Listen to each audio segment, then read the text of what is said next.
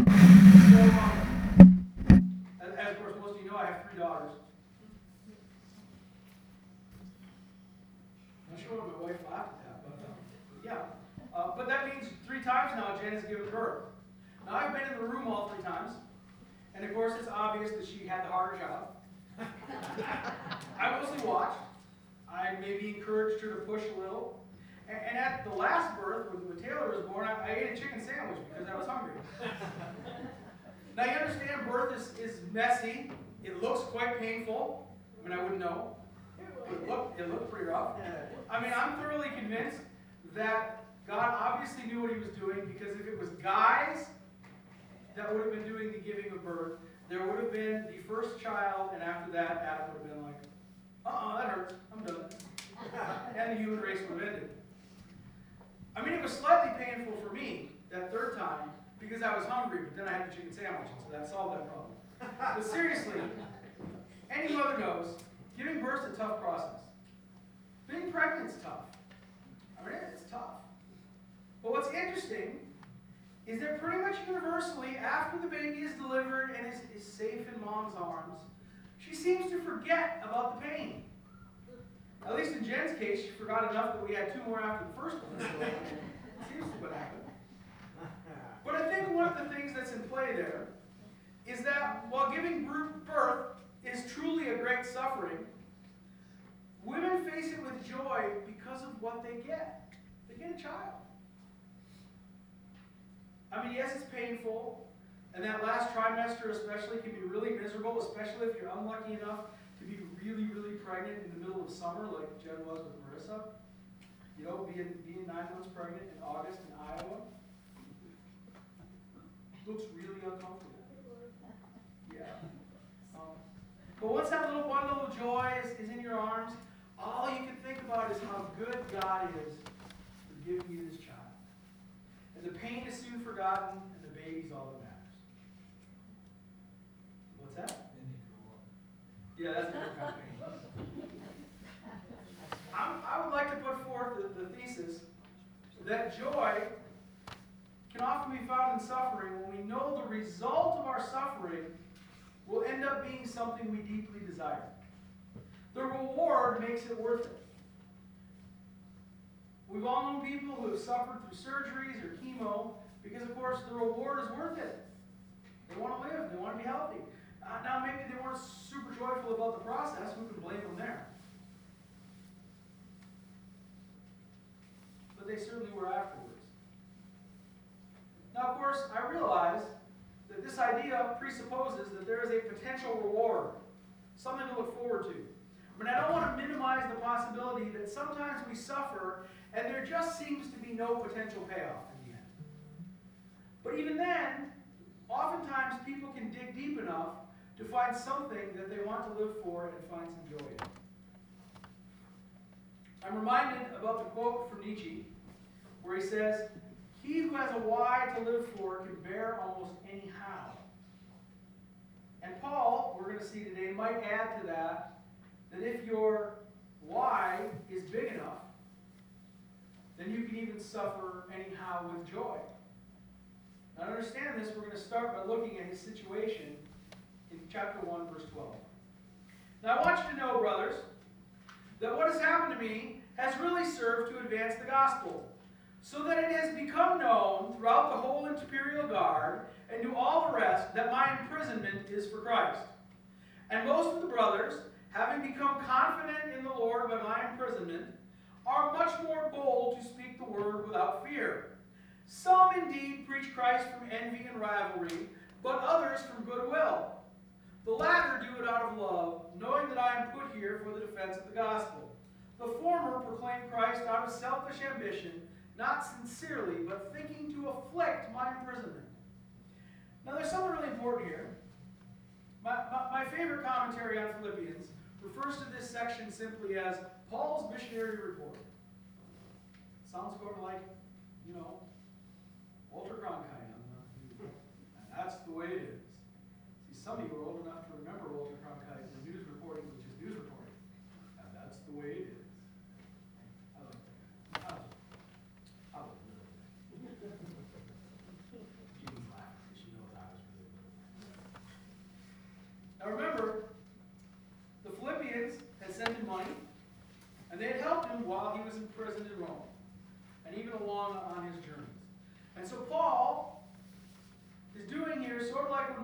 missionaries report back and they tell us how the work is going. Or they send us a prayer letter, like Joe just prayed from Sam and M's prayer letter from the 19th.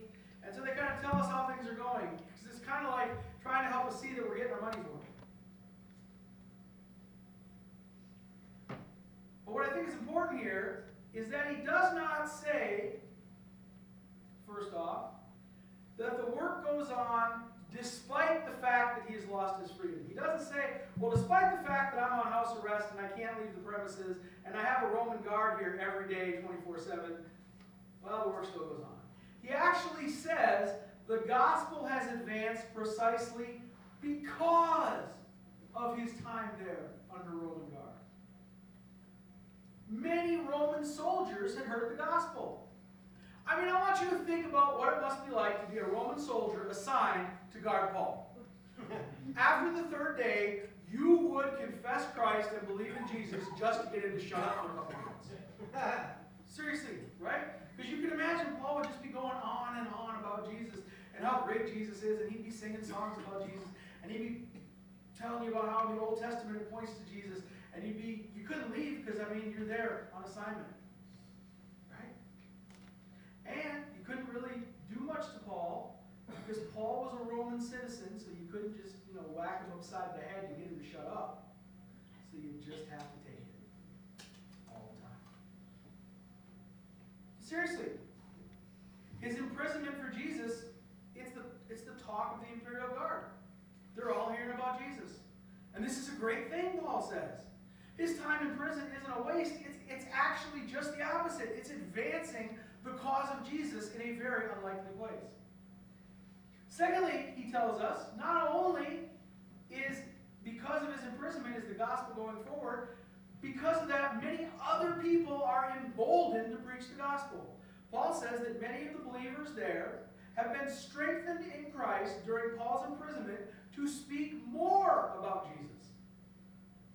What he means is that their faith has been emboldened as they see what Paul is willing to go through, what he's willing to undergo for the sake of the gospel and the sake of serving his Lord Jesus. In other words, seeing Paul willing to suffer his loss of freedom for Jesus' sake has encouraged many of them to be bolder for the gospel. Now he also mentions that there are some who are preaching about Christ, but they're doing it because somehow they think they can hurt Paul. Now, Paul doesn't directly identify who that might be. Now, some commentators, or maybe some sermons you've heard, have told you that Paul is actually talking about the people mentioned later in the letter. Because in chapter 3, verse 2 and 3, he writes, "Look out for the dogs, look out for the evildoers, look out for those who mutilate the flesh. For we are the circumcision who worship by the Spirit of God and glory in Christ Jesus and put no confidence in the flesh." Now that, in chapter 3, is a reference to a group commonly referred to as the Judaizers. These were people who preached Christ, but they also expected Gentile believers to keep the law. And so some commentators feel that these are the people who Paul is talking about. But I don't think that's likely. Because why would Paul, in one chapter, say he's glad people are preaching the gospel, even if it's somehow to spite him, but 2 chapters later call those same people evildoers and dogs? That doesn't seem to make a lot of sense to me.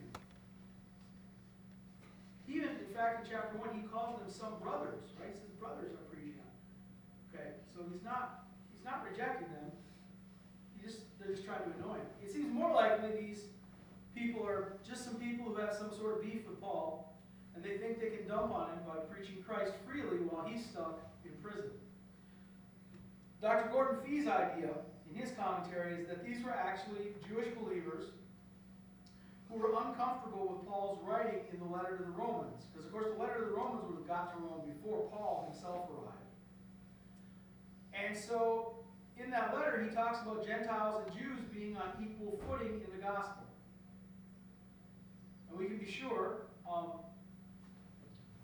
if that's the case, or whoever these people were, that someday, when we're all in eternity, we can all catch up with Paul or maybe one of the Philippian elders and we can find out who he was talking about. but I don't think it's the same people as chapter 3. But clearly some people were trying to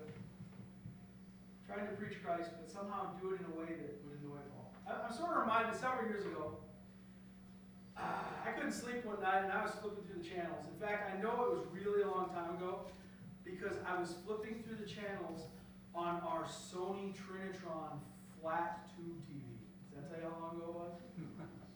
Hey, for the time, that was an awesome TV back in the day.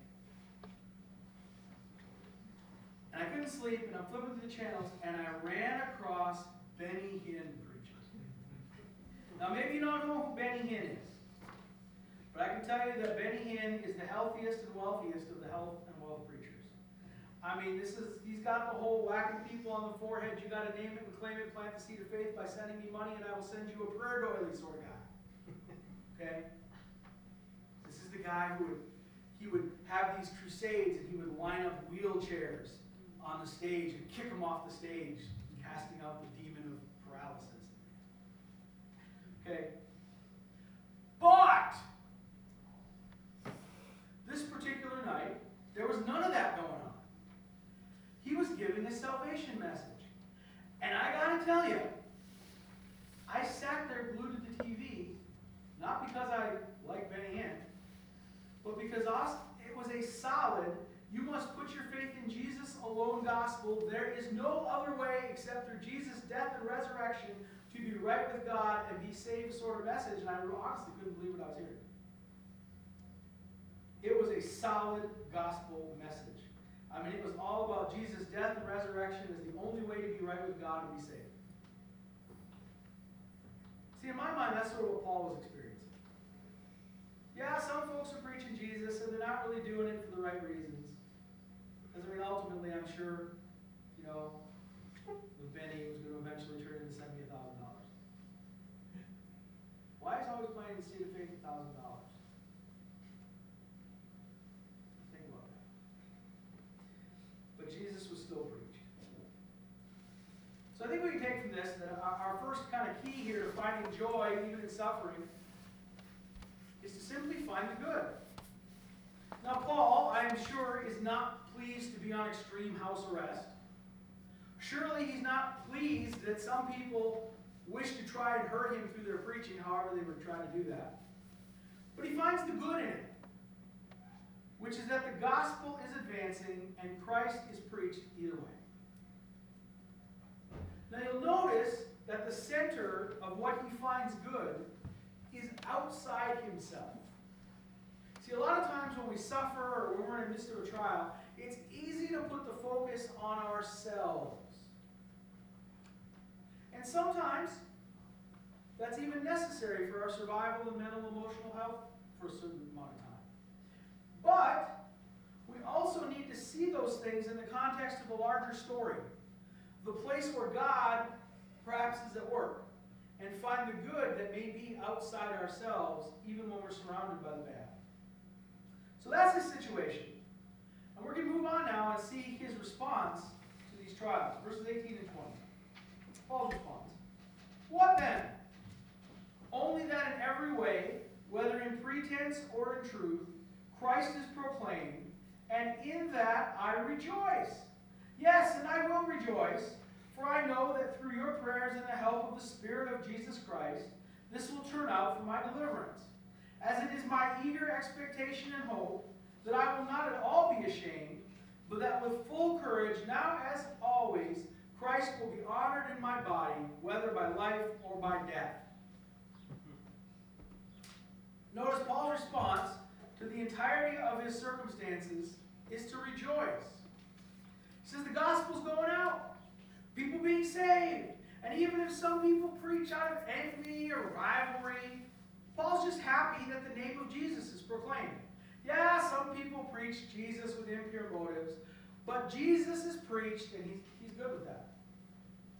Further, he tells us that he fully believes that whatever happens, he will honor Jesus, whether he lives to preach the gospel or is executed by the Romans, which is a very real possibility for him at this point. So there's really two responses here. First, Paul rejoices. Now notice, he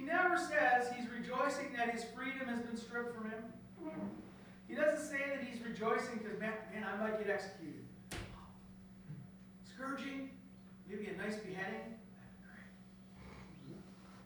Great. You wouldn't be crucified.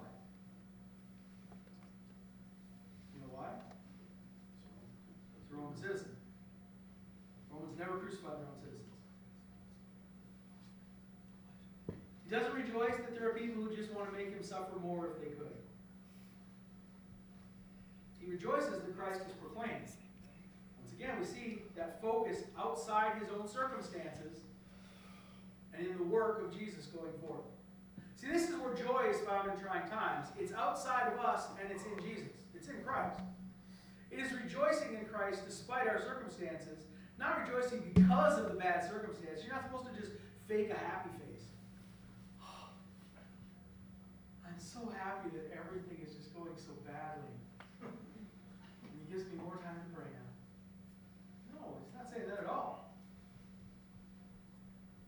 He's locating that focus outside himself and on Jesus. Now, a second response is that no matter what happens, Christ must be honored. He uses the term in his body kind of as shorthand for the possibility of a scourging and then execution by the Romans. He's confident that through Jesus, even if he faces these sufferings, he will be able to bear up because of the Philippians prayers and the Spirit of Jesus living inside him. Now you need to understand, when he says deliverance here, which incidentally is the same word that is often translated just salvation, he is first off not speaking of ultimate salvation, that somehow he has to be martyred to be saved. Nor is he necessarily speaking of deliverance from the trials he faces. He's more speaking here of the idea of being delivered, meaning being carried through the trials. Either he will be freed, that'd be great, or he will be executed, but God will carry him through no matter what.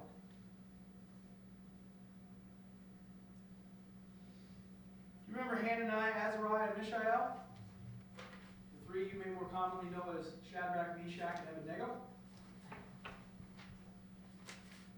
What was their response when Nebuchadnezzar threatened the fiery furnace because they would not bow down to his idol?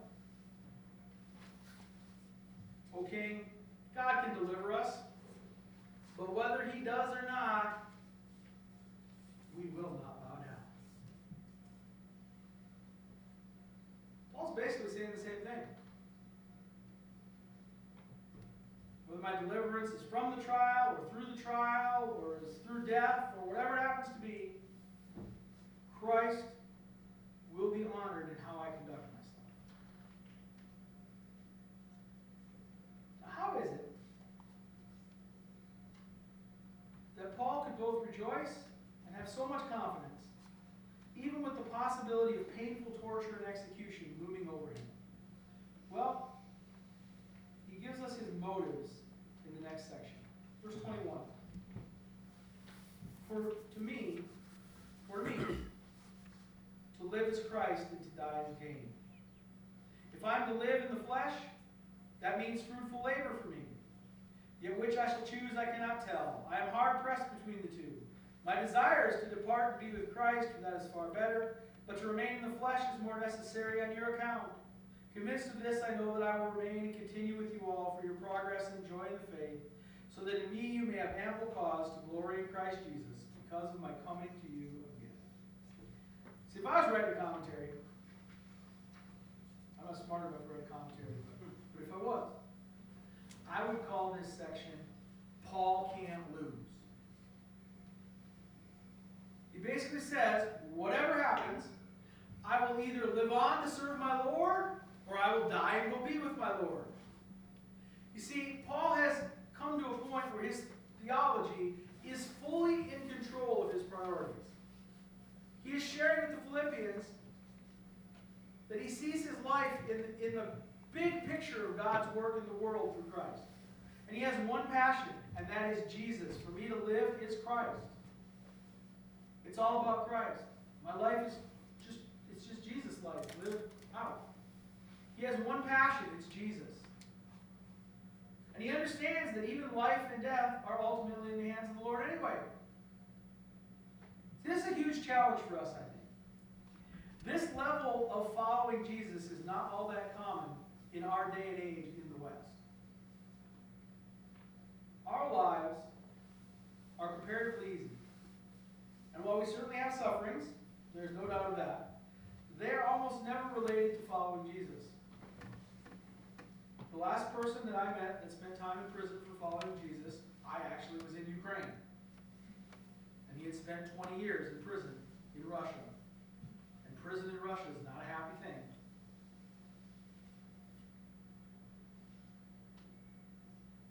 For the gospel. So my proof of this, why I think we really struggle in the West with this idea of to live as Christ and die as gain. When we do meet somebody who is so sold out to Jesus that they are willing to give up everything to take the gospel somewhere, at least in the back of our minds, and sometimes even we point out that we kind of think they're crazy. But the danger! What if you get killed? What if it takes you 10 years just to learn the language?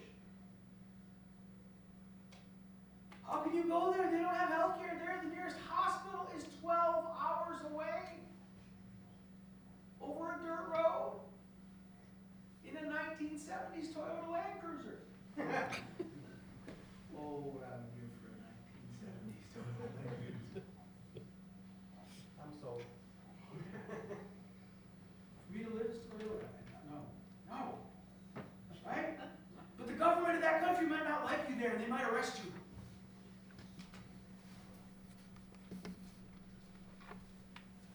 And I get it. Because you know, when I'm pointing that finger, I'm definitely 3 fingers pointing back at myself. Bills to pay, and kids to raise, and computers to fix, and sermons to preach, and man, I like comfort and safety. Oh, do I like comfort and safety. Right? I mean, I bought this, a few months ago, I bought this van. It's got all sorts of features, right? Heated seats, and sunroof, and blah, blah, blah. But I'm still jealous of Marissa, because you know what my van doesn't have? A heated steering wheel. Clearly, I am suffering not having a heated steering wheel. Buy one at Walmart. Yeah. And I can go wrap around. Yeah. Takes batteries. No, right? But we like comfort, we like safety. I mean, you know, my kind of ultimate dream is just to be left to myself in a cabin by a lake somewhere with a stack of books. I'd be cool with that. But then, I can be studying for a sermon like this and just literally lay awake at night thinking about Paul and this idea that for him to live as Jesus and to die as gain. And then on top of it, rejoicing about the whole thing. And I realized that maybe my priorities are not fully in line with my theology.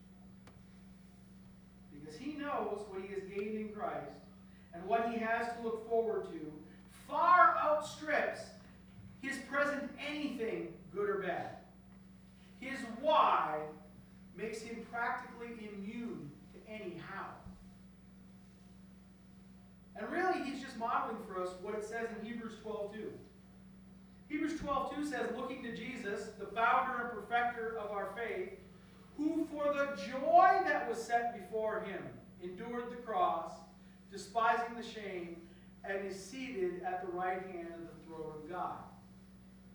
Here we are told that Jesus' march to the cross is described as one of joy, not because of the cross itself, but because of what it gained. Salvation, eternal life, his triumphant return to the Father in heaven to sit at the right hand of God. Now we know Jesus was not thrilled about the going to the cross itself. And we know that because the gospel writers tell us that in Gethsemane he prayed to the Father that if there was another way this could be accomplished, he would definitely prefer that way. Right? If there is another way, but thy will be done. But Hebrews tells us that he found joy through it, not because of the suffering itself, because of what was gained. Now we know hard times have been here for a little while. And they seem to be getting harder. After what's happening in Ukraine, we don't really know how much harder. I mean, think of how hard things got for the folks in Ukraine in the space of 24 hours. Saw a picture the other day, $6 a gallon gas in California. Yes. I will tell you that in my lifetime, I have never gone into an American grocery store and seen entire sections of bare shelves until the last 3 months. I've never been to Sam's Club and they'd be out of multiple things, including toilet paper. Apparently we're on that cake again. Really? Not only the Lord knows that these are just minor inconveniences, because, I mean, can we be honest, at this point right now, these are minor inconveniences. Compared to what many people have suffered, these are minor inconveniences. But we don't know, are these the birth pangs of harder times ahead? I can't answer that. Only the Lord can answer that. But if for me to live as Christ and to die as gain, then I would be forced to agree with Paul. Because Paul would say, yeah, there's suffering, and who knows how bad it might get. Remember, for him, death was a very real possibility. It was probably not going to be a quick thing. But he would also say that whatever it is in this life, it doesn't matter. To live is Jesus. Now, I know that I have a way to go to develop the attitude that Paul has, where he realizes that life or death doesn't matter. If he has Jesus, he already has everything. Life or death, for him, it is all about Jesus. And here, he finds the joy in the midst of whatever his sufferings are. We talked in an earlier sermon a couple weeks ago about being joyful people, and here Paul is telling us where the key to that is. That joy is often found in just looking toward what we're going to gain through it. And what we gain ultimately is Jesus. More of Jesus in our lives and hearts. More of others coming to follow him as they see us living for Jesus. What if our attitude was such, to live in such a way that we really believe that to live in this life is all about Jesus? And if we die, then we just gain more Jesus to go be, because we get to go be with him. I think, on the testimony of Paul here, we would probably find a lot more joy in our lives. I think we'd find a lot less worry. Because you know what? If you can truly move into the idea that to live as Christ and to die as gain, you really don't have much left to worry about after that. Now, you know, those of you who have known me for a long time know that I am sort of melancholic by nature. I am not a guy who walks around like,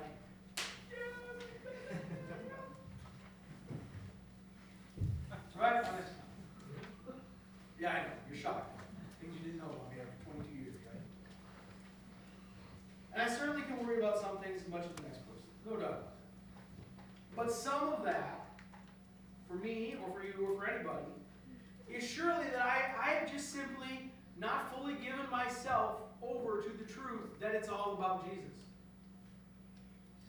See, we tend to easily get wrapped up in the idea that it's all about us. Or at least maybe us and our families.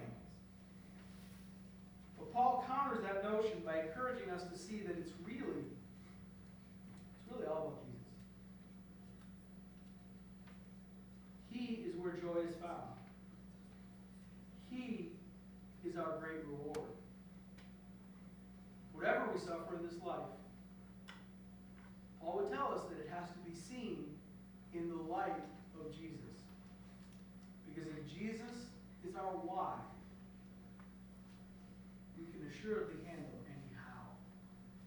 Let's pray. So Lord, we just sang that song about living for Jesus. Great song. We just have read Paul's words that to live as Christ and to die as gain. And certainly, we do not live in a place right now where our lives are threatened because of our affiliation with Jesus. By the same token, Lord, how would our lives change if we truly adopted the idea that everything is about Jesus? To live is Christ. That whatever the hows of our lives, whatever the trials that come, whatever the worries that may assail us, that we ultimately understand that our very great reward is Jesus. I'm reminded of Abraham. God appears to him. And even though he had made promises that he would have land and descendants as many as the sand on the sea, and that the whole world would be blessed through him, when you appeared to him and ratified your covenant with him, you said to him, Abraham, I